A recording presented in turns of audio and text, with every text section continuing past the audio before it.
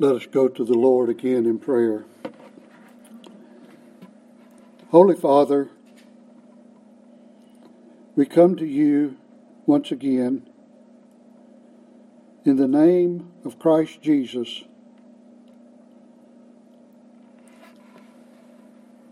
the Son of the God of Abraham, Isaac, and Jacob. And we thank you, our God, that we can call you our Father and Christ our elder brother. We thank you for the indwelling of the Holy Spirit and pray that he would take these truths and apply them to our hearts in such a way that we could truly, at all times, have the desire of what we have just sung.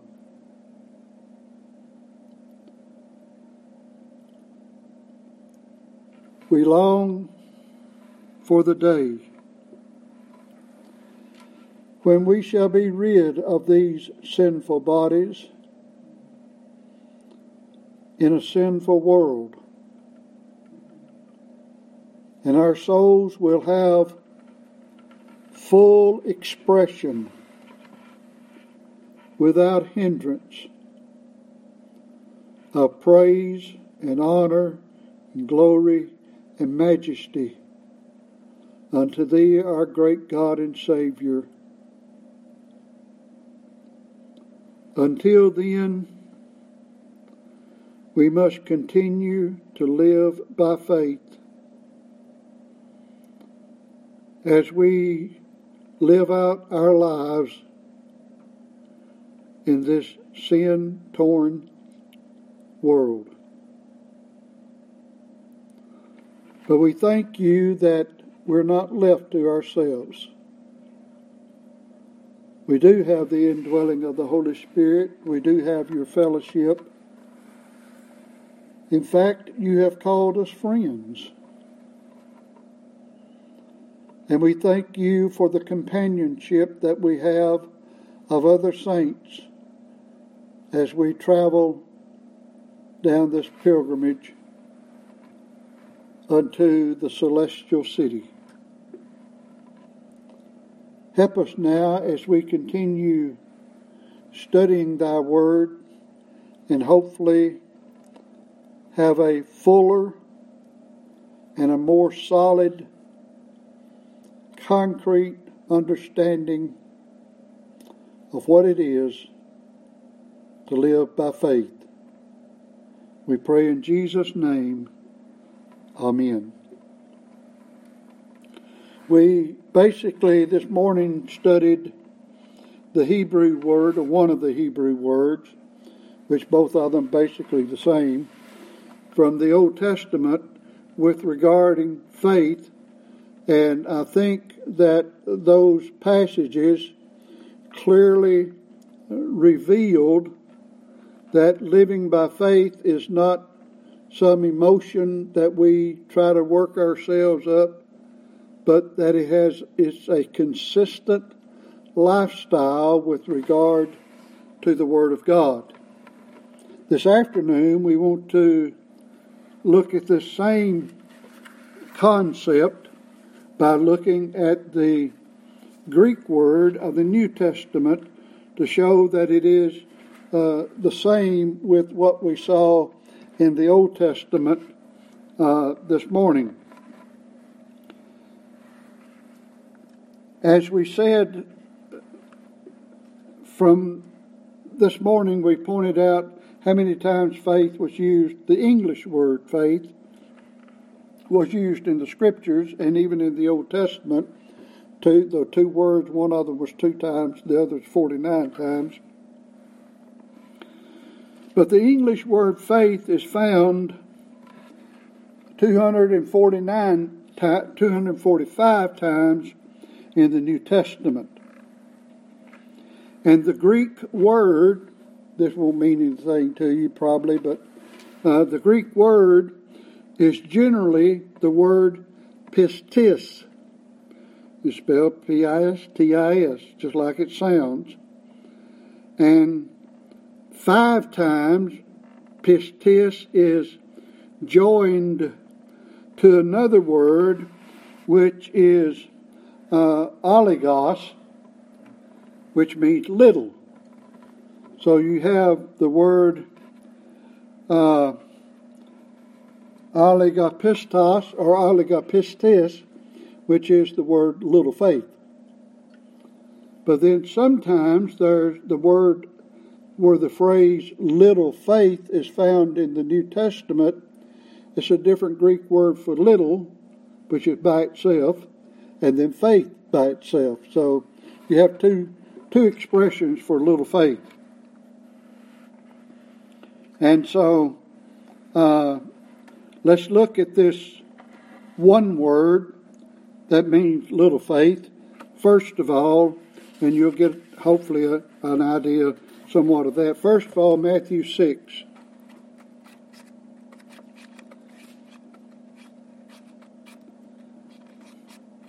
I don't expect you to remember all of these statistics that I'm giving, but hopefully it'll just clarify the difference of some of these things that we're trying to show. Matthew 6 and verse 30.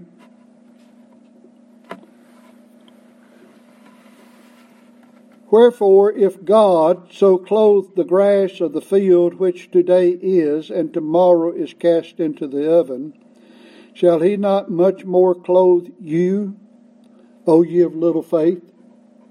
In other words, if God takes care, and if we had time, we'd read the whole context there, but you should be familiar with it. If God takes care of the sparrows, and God takes care of the lilies of the field, and if God takes care of the grass, and you who are children of God, do you not think He's going to take more care of you than of those things? And therefore, if you're not going to believe the Word of God, then you would be having little faith. It's not trying to work yourself up. And really, I can just feel that great faith that God's going to take care of me. Well, no, God said it in His Word, He's going to take care of me. And therefore, if I'm going to have faith, I'm going to believe His Word. And when we get to be trepidatious about certain things that's going on in life, and we begin to fret ourselves, we need to realize that we're just having little faith. Because God said He's going to take care of us. And so, I think you could see that. Next one's in Matthew chapter 8, verse 26.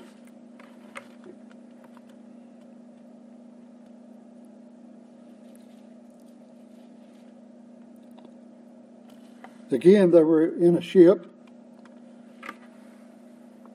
and He said unto them, Why are ye fearful, O ye of little faith?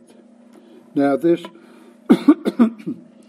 Matthew 8:26 is a parallel passage of what we read in Mark this morning. But here it did not say in Matthew that we're going to the other side. You see, there's a very important element in the story that Matthew did not give that Mark and Luke does give. We didn't read Luke this morning. So, Matthew 14.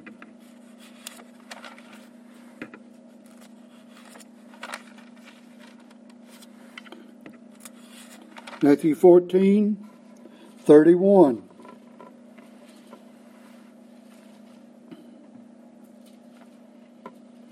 This is when Peter, let's just go back up in verse 28. And Peter answering him said, Lord, if it be thou, bid me come unto thee on the water. And he said, Come. And and when Peter was come down out of the ship, he walked on the water to go to Jesus. But when he saw the wind boisterous, he was afraid, and began to sink. He cried, saying, Lord, save me. And immediately Jesus stretched forth his hand, and caught him, and said unto him, O thou of little faith, wherefore didst thou doubt? Now here again, Jesus told him to come and walk on the water. And Peter did for a while, and then he took his eyes off the Lord and quit thinking about what God had said and started looking at the boisterous wave around him. So you can see again that it has to do with believing what God said. In this case, believing what Jesus said.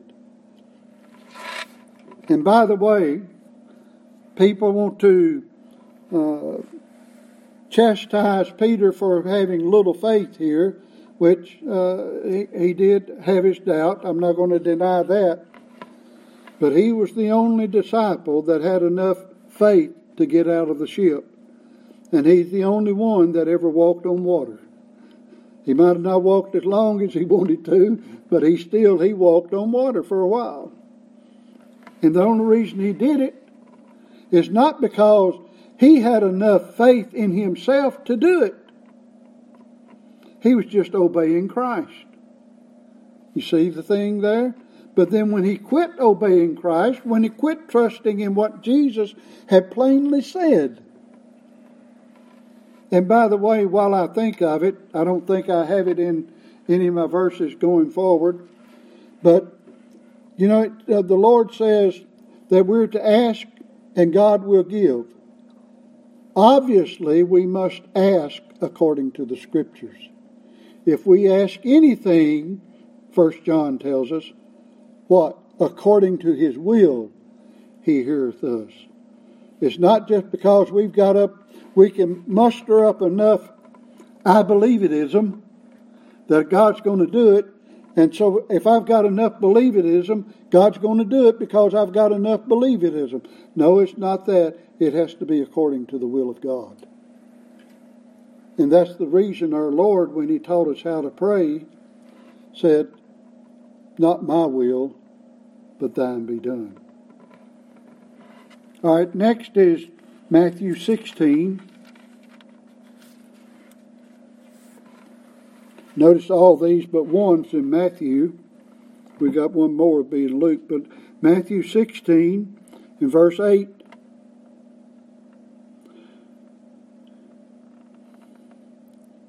Here's when they see, Jesus had already fed the 5,000.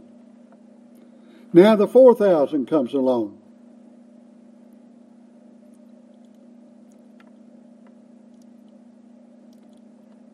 But anyway, verse 8, then when Jesus perceived, He said unto them, O ye of little faith, why reason ye among yourselves, because ye have brought no bread? In other words, they misunderstood what He was talking about. He was talking about the leaven of the Pharisees, if you'll read it in its context. And maybe I should do that, but I don't want to belittle my point or wear you out with my point. Let's go to Luke chapter 12, verse 28.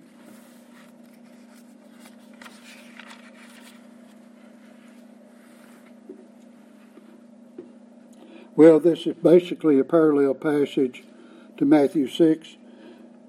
If then God so clothed the grass which is today in the field, and tomorrow is cast into the oven, how much more will He clothe you, O ye of little faith?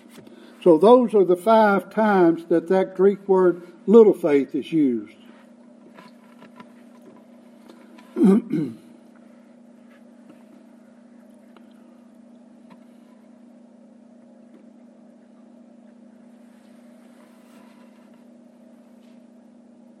There's 5 times also that the Greek word pistis, the word basically for faith, and I'm not trying to weight you down with Greek, I just pronounced the Greek word so you'll know it's a different word from the one we just was talking about.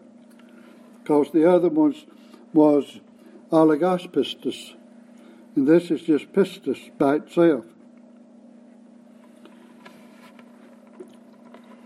And out of the 244 times this word is used, 5 times it is translated as assurance, belief, fidelity, or believe. So the rest of the times is translated faith.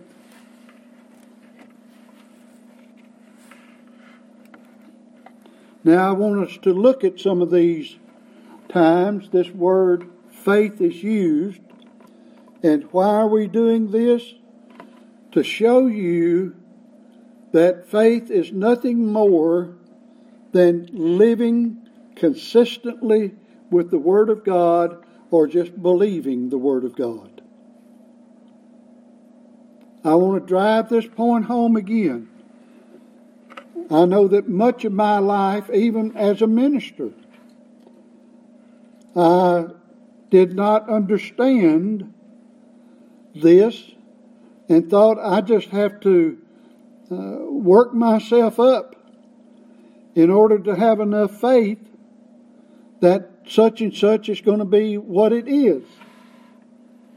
And as I said this morning, I believe in my prayer, my closing prayer, there were things in the past in my life I just knew in my own mind and heart that it was the will of God.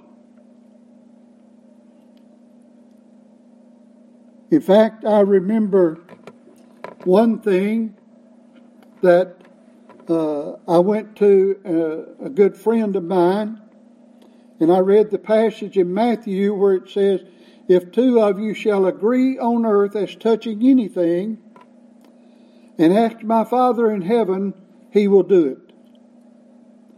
So I went to this brother and I read that passage and I said, do you believe it? He said, yes. I said, well, I believe such and such a thing.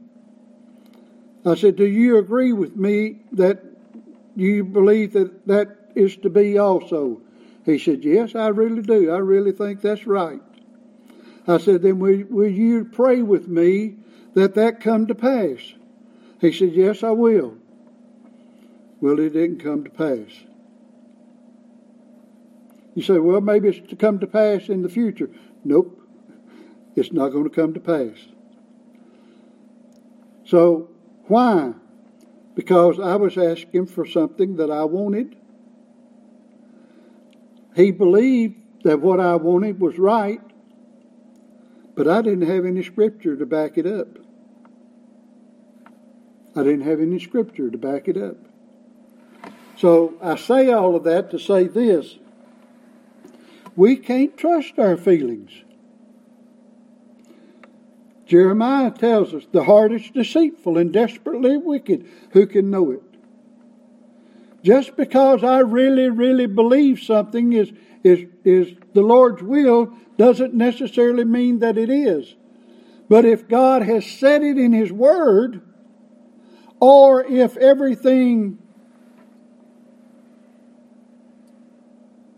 about the situation is in harmony with the Word, then we have more reason to believe that it would be of God. I can't think of something right off the top of my head, but I want us to go back now and just look at this basic Greek word that's translated faith in the New Testament so we can see the continuity of what we saw in the Old Testament this morning. First, Matthew chapter 8. And this is the first time faith is used in the New Testament.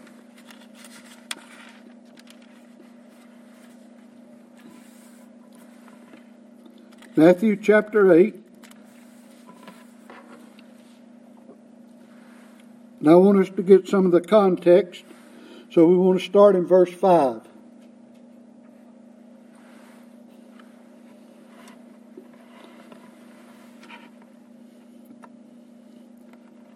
And when Jesus was entered into Capernaum, there came unto him a centurion beseeching him, and saying, Lord, my servant lieth at home sick of the palsy, grievously tormented.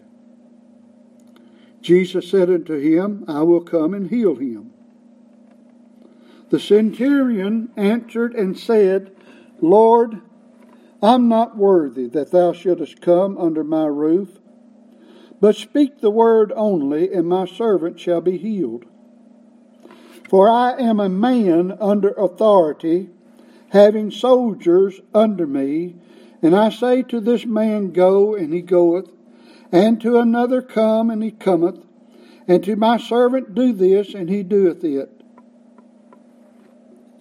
When Jesus heard it, he marveled, and said unto them that followed, Verily I say unto thee, I have not found so great faith, no, not in Israel.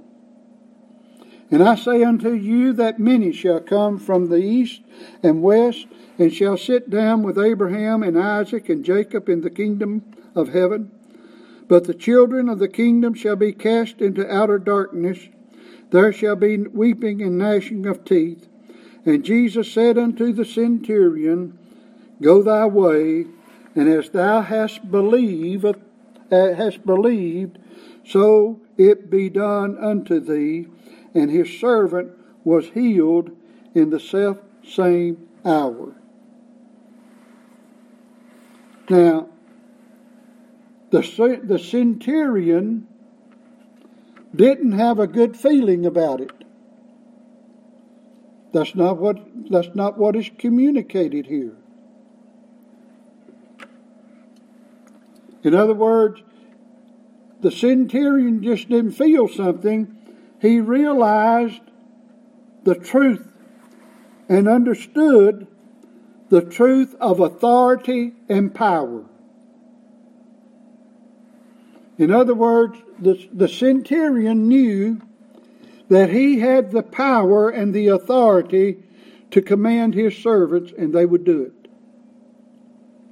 He knew, and no doubt had seen, Christ perform other miracles, and that Jesus had the authority to heal not only his servant if he was there, but since he had the authority over all things, then he had the authority to heal from where he was and didn't even have to go there. You see, it's a matter of understanding. Now, faith, let me say this. Faith is not reasoning something out, because the centurion had to already have been born again to come up with this. But my point is, it's not something that the centurion conjured up within himself from feelings and emotions and thought it was something that he saw in Christ.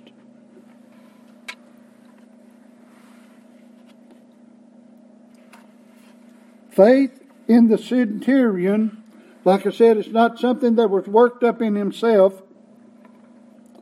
We know from Hebrews 11:1 that faith is the substance of things hoped for, the evidence of things not seen.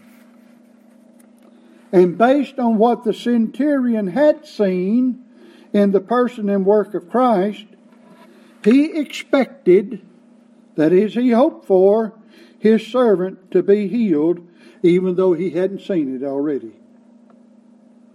See, he hadn't seen his servant healed, but he expected, he hoped for his servant to be healed. Why? Because of the evidence that he had seen in what Jesus had already done. So, in other words, faith is the evidence.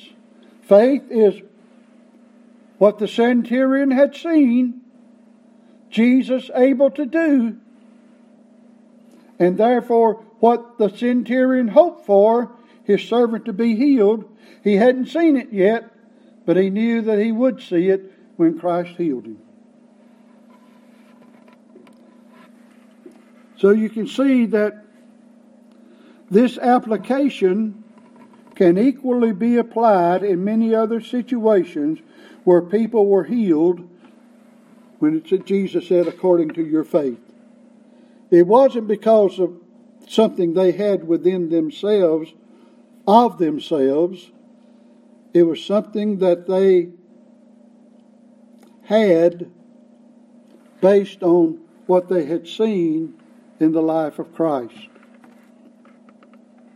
The next place, we want to go to Matthew 9.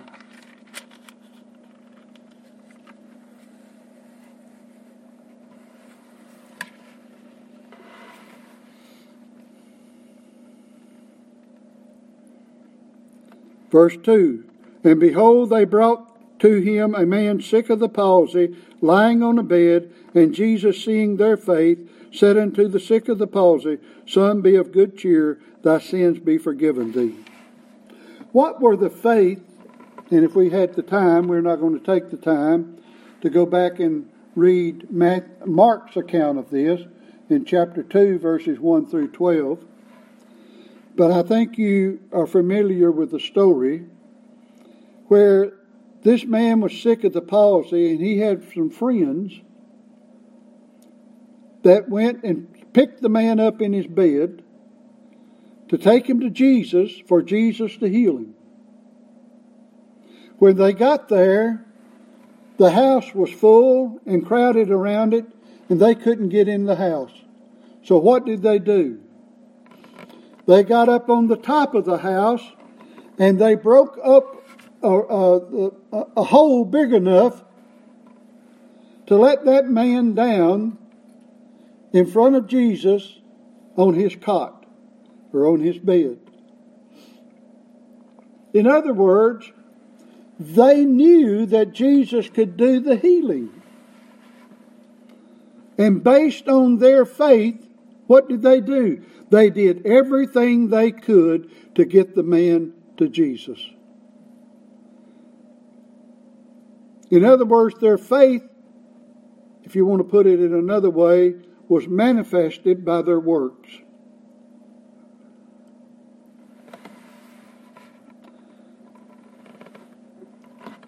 And of course, Jesus used that occasion to show that he had the power to forgive sins. Matthew 17.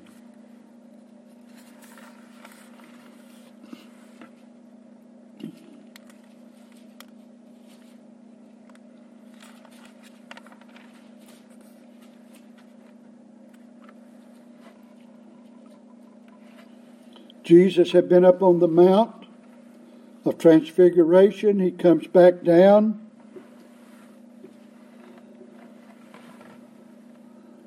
And he finds out that a man had taken a lunatic child to the disciples to be healed, and they didn't heal him in verse 17.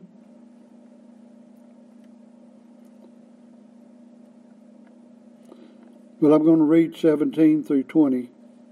Jesus answered and said, O faithless and perverse generation, how long shall I be with you? How long shall I suffer you? Bring him hither to me. And Jesus rebuked the devil, and he departed out of him, and the child was cured from that very hour. Then came the disciples to Jesus apart and said, Why could we not cast him out? And he said, Because of your unbelief. For verily I say unto you, if ye had faith as a grain of mustard seed,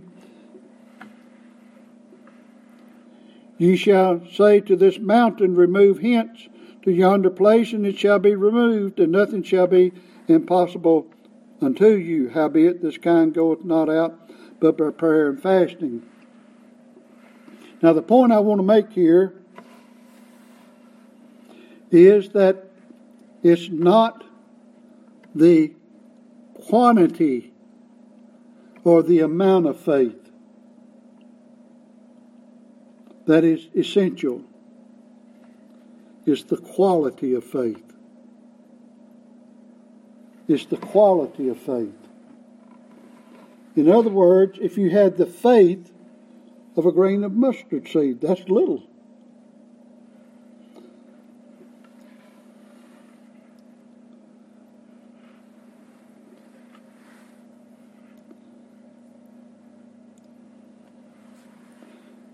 Obviously, if we seek to do something that we would like to see, and it's really not for the glory of God, God's not going to bless it. It has to be for the glory of God. Sometimes we, being the sinners that we are, we think that something would be for the glory of God when it probably is more for our glory than it is for God's glory.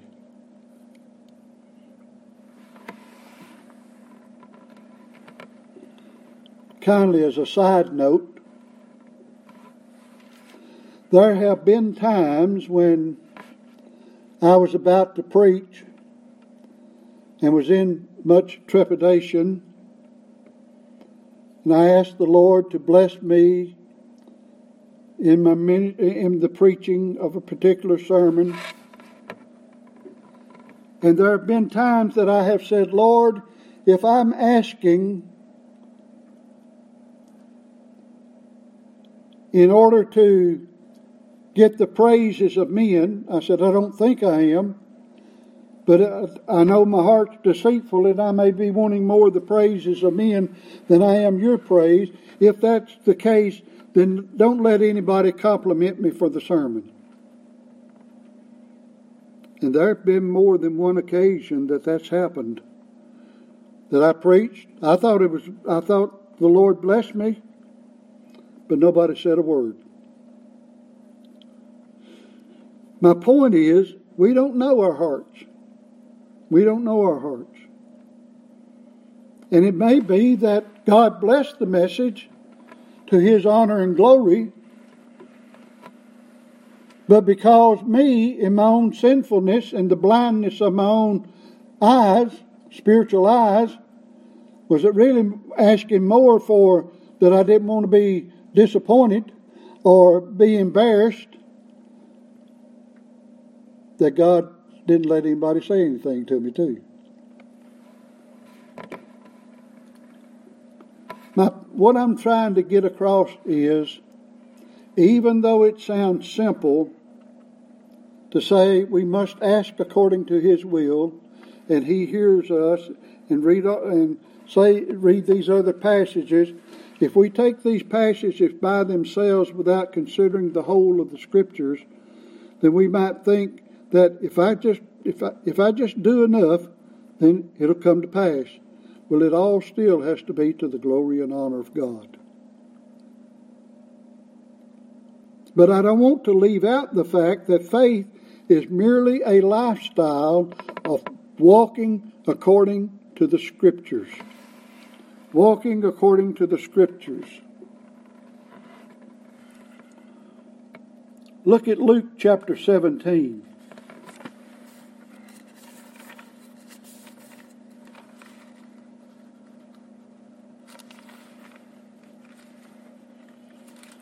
See, when Paul said, I live by the faith of the Son of God, Paul said, I have been obedient to the heavenly calling. That's the reason he could say, I finished my course in 2 Timothy. Luke chapter 17, after Jesus talks about offenses coming, and then in verse 3, take heed to yourselves, if thy brother trespass against thee, rebuke him. And if he repent, forgive him. And if he trespass against thee 7 times in a day, and 7 times in a day turn again to thee, saying, I repent, thou shalt forgive him. The apostle said unto the Lord, increase our faith. How could their faith be increased? Well, if I come to you and I sin against you and I ask you to forgive me, and you do that, an hour later I come and do something else or maybe the same thing, and I ask you to forgive me, and you do, though you're probably already beginning to wonder. And then an hour later I come and sin against you again, and then I recognize it and come back and ask you to forgive me. What are you to do? You have no option but to forgive if you're going to walk by faith.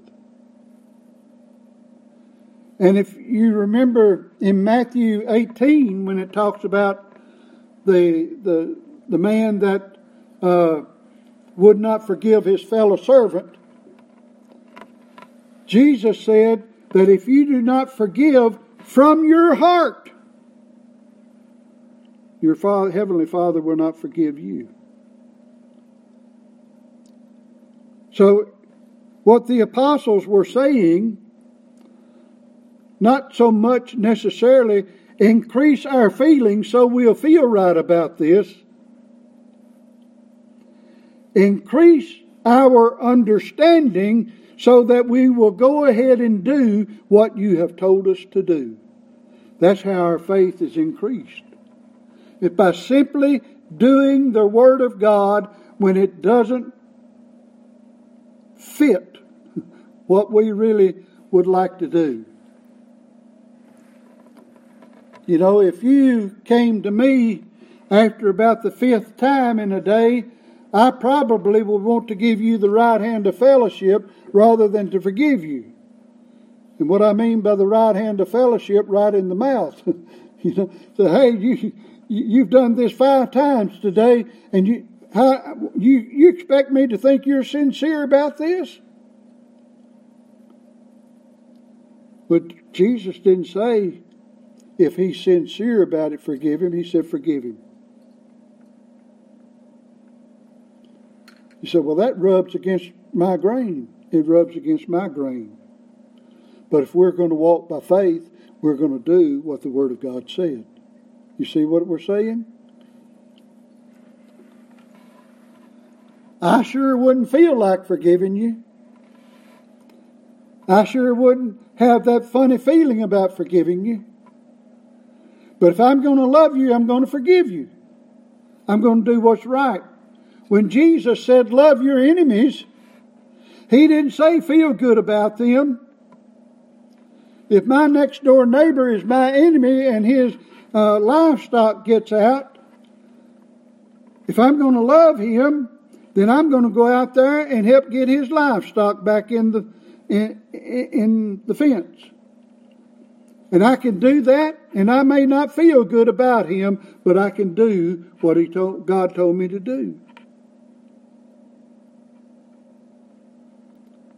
And in the day in which we live, beloved, and I'm not going against the sense of justice, I can't cover everything that I would like to cover in what I'm about to say, but when we have people that ridicule us, maybe lie about us, and maybe even do bodily harm to us, what we are to do, we're to be responsible for what God has told us to do, and to do what He tells us, and that's living by faith. Obviously, if somebody comes to do me wrong, and I can get the authorities to take care of the situation, that I have the right to do that. When Paul was brought before the judgment seat of Felix and later Festus and well, I can't think of the name of the other governor that came up. Finally, what did Paul say? He said, I appeal to Caesar. He didn't just go ahead and take it. After all, I think he'd already been in jail for 2 years, maybe 3, all that during all that time. And when they tried to force him to go back to Jerusalem, he said, I've done no wrong. And he'd already tried appeal to them and said, they can't prove anything they've said. And they said, well, would you go back anyway? He said, well, I just appeal to Caesar. So there's times you can do that. But you can see that these people that, when the Lord told them what to do, the apostle said, increase our faith. They weren't asking him to increase some feeling in them for them to work up enough strength to do it. He said, Lord, just help us to do what you've told us to do. Just living as he would have us to live.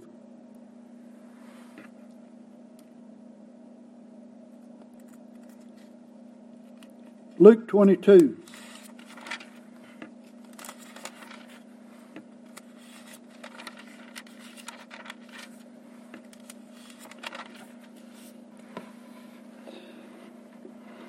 Verse 32. This is when the Lord told Peter to get behind him. But for time's sake, we'll look at verse 32. But I have prayed for thee that thy faith fail not. And when thou art converted, strengthen the brethren. Now, what did Jesus pray for? Peter's faith. He didn't pray for Peter's courage. If the Lord had prayed that Peter's courage not fail, Peter never would have denied the Lord. But he prayed that his faith not fail.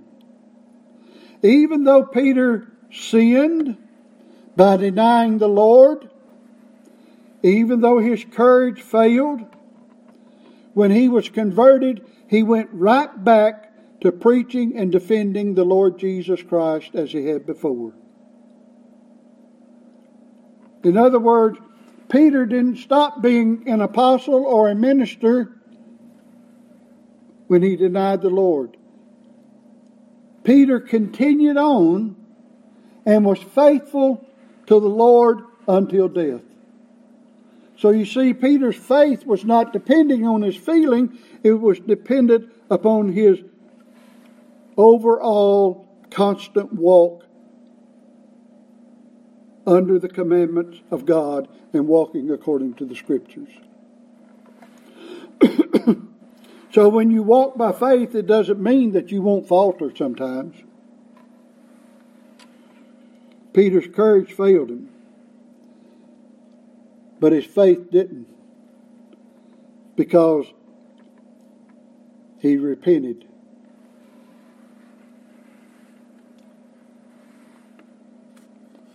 The truth of the Scriptures with the work of grace in the heart of Peter caused him to immediately repent and increase in his obedience to the Word of God.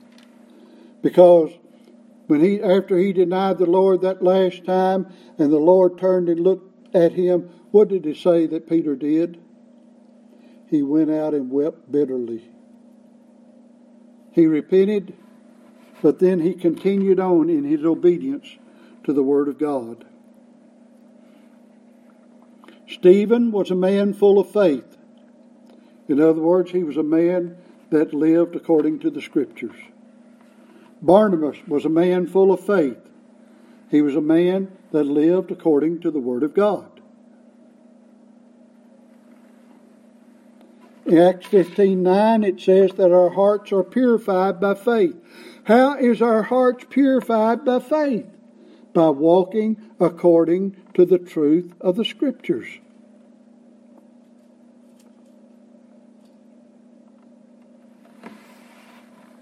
And I'm just going to give you some other verses that I have. You can look on your own later if you desire. Acts 17:31, the word assurance there is the Greek word for faith. Romans 1:5, where it talks about obedience to the faith. And you might look at verses 8 and 12 in the same chapter. Turn to Romans 14. I do want to look at Romans 14. Because this is a very, very important thing that people need to know. Romans 14:1, him that is weak in the faith receive ye, but not to doubtful disputations. One that's weak in the faith, one that may have trouble, he hasn't learned to walk according to the Scriptures yet. And then it talks about whatsoever you eat or whatsoever you drink, verse 21. You know, talking about some think you could eat meat, some think you couldn't eat meat, some think you could drink, some think you couldn't drink, and so on. Now drop down to verse 21.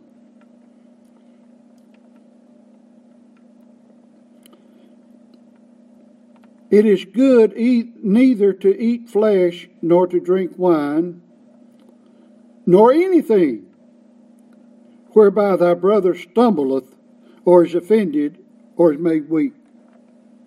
In other words, if there's something that you have the right to do, that it might cause a brother to be weak in the faith, that is not to obey the Scriptures, then you shouldn't do it. Hast thou faith? In other words, do you have the understanding of the Word of God that it's all right to eat meat and the other brother doesn't? Have it to thyself before God. In other words, if I'm going to be a meat eater, my brother's a vegetarian, I don't invite my brother over to the house and pull out a steak and eat it in front of him. I wait till he goes home, or if I'm going to have steak, I just don't invite him over. I have it at home. Or if it's wine. If you want to have a glass of wine with your meal and a brother or sister doesn't think you should, then you shouldn't have it there when they're there. If you want to have it, well, don't invite them to that meal. Have it to yourself and God. Happy is he that condemneth not himself in that thing which he alloweth. In other words, he knows that he has the right before God to do it, but don't do it and condemn yourself. In other words, I can eat meat, but if I eat it in front of my brother who doesn't think that I should eat meat, then I've condemned myself. And he that doubteth is damned if he eat. In other words, for man, he's under the judgment, because he eateth not of faith. For whatsoever is not of faith is sin. Now here's what I want to get to. That doesn't mean that I think it's all right to do something and you think it's all right not to do something, but as long as I think it's all right and I'm doing it in faith, that is, I'm doing it because I don't feel condemned for it, and I'm doing it so I have the right to do it whatever I want to do. That's the mentality of so-called Christian liberty today. And that's the reason people run around in their less than their underwear on beaches. And that's the reason people do whatever they're going to do, and the reason people won't even live according to the Word of God and things of that nature.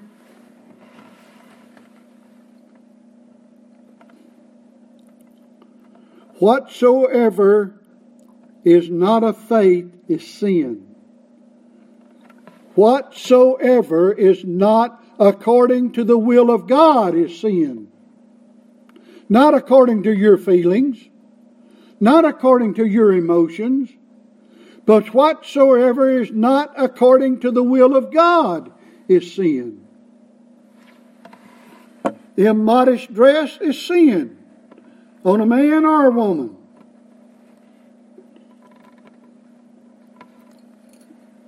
Cross-dressing is sin.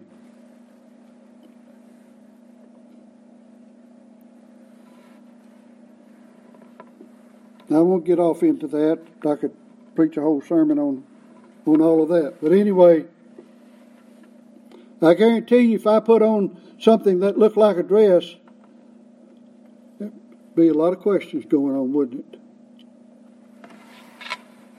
If I'm wearing something that looks like a woman's clothing,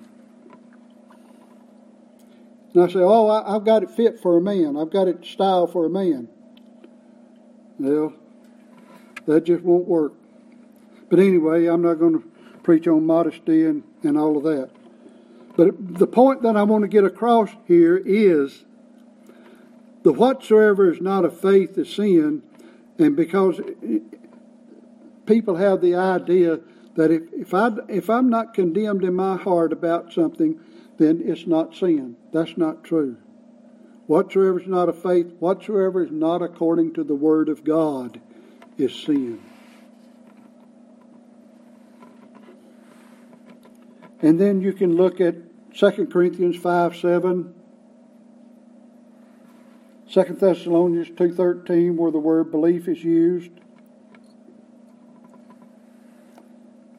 Hebrews 12:2, the word faith there is literally the faith. Revelation 2:13, Revelation 13:10, and Revelation 14:12. And obviously, out of over 240 some odd times, I could give many, many, many more examples.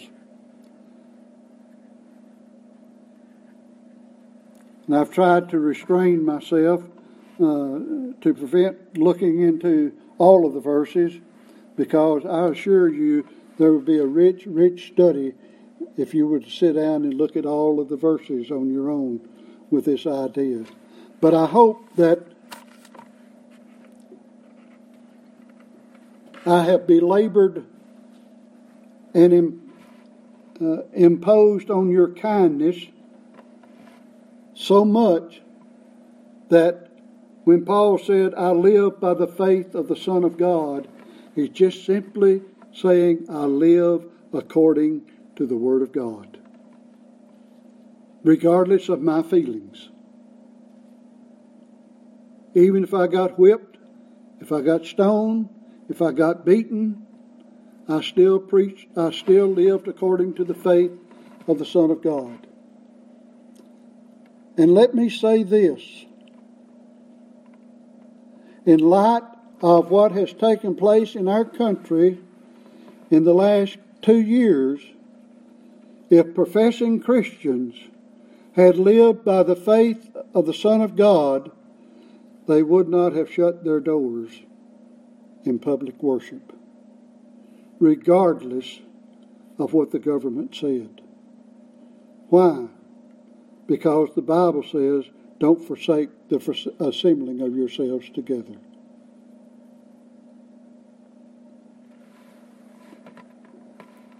Now, if a congregation only met, let's say they met once a month. I'm just using this for argument's sake. And the government said, you can't meet anymore. Well, we'll show you, we're going to start meeting every Sunday. Well, that's the wrong spirit. If your practice is once a month, you just keep on with that practice. If it's every Sunday, then you keep on with every Sunday. If it's every Sunday morning, Sunday night, or afternoon, and Wednesday night, and Friday morning, or whatever else, my whole point is you just keep practicing what you're already practicing according to the Word of God. Well, I thank this congregation for your patience in putting up with me and belaboring this point. But I hope there's enough out there in the internet world that will listen to this, that they will understand what it is to live by faith. Let us pray. Holy Father, once again, we thank you for your word. There's a lot of nuances and other matters that could have been discussed that might make it far more difficult than the overall simplicity of what I have given as to what it is to live by faith. Obviously, there are some unknowns. But the secret things belong unto you anyway. You have given us your word that we may know and do. And that's how we're to live. And that's what we can be assured that living by faith is, without question. In Jesus' name, amen.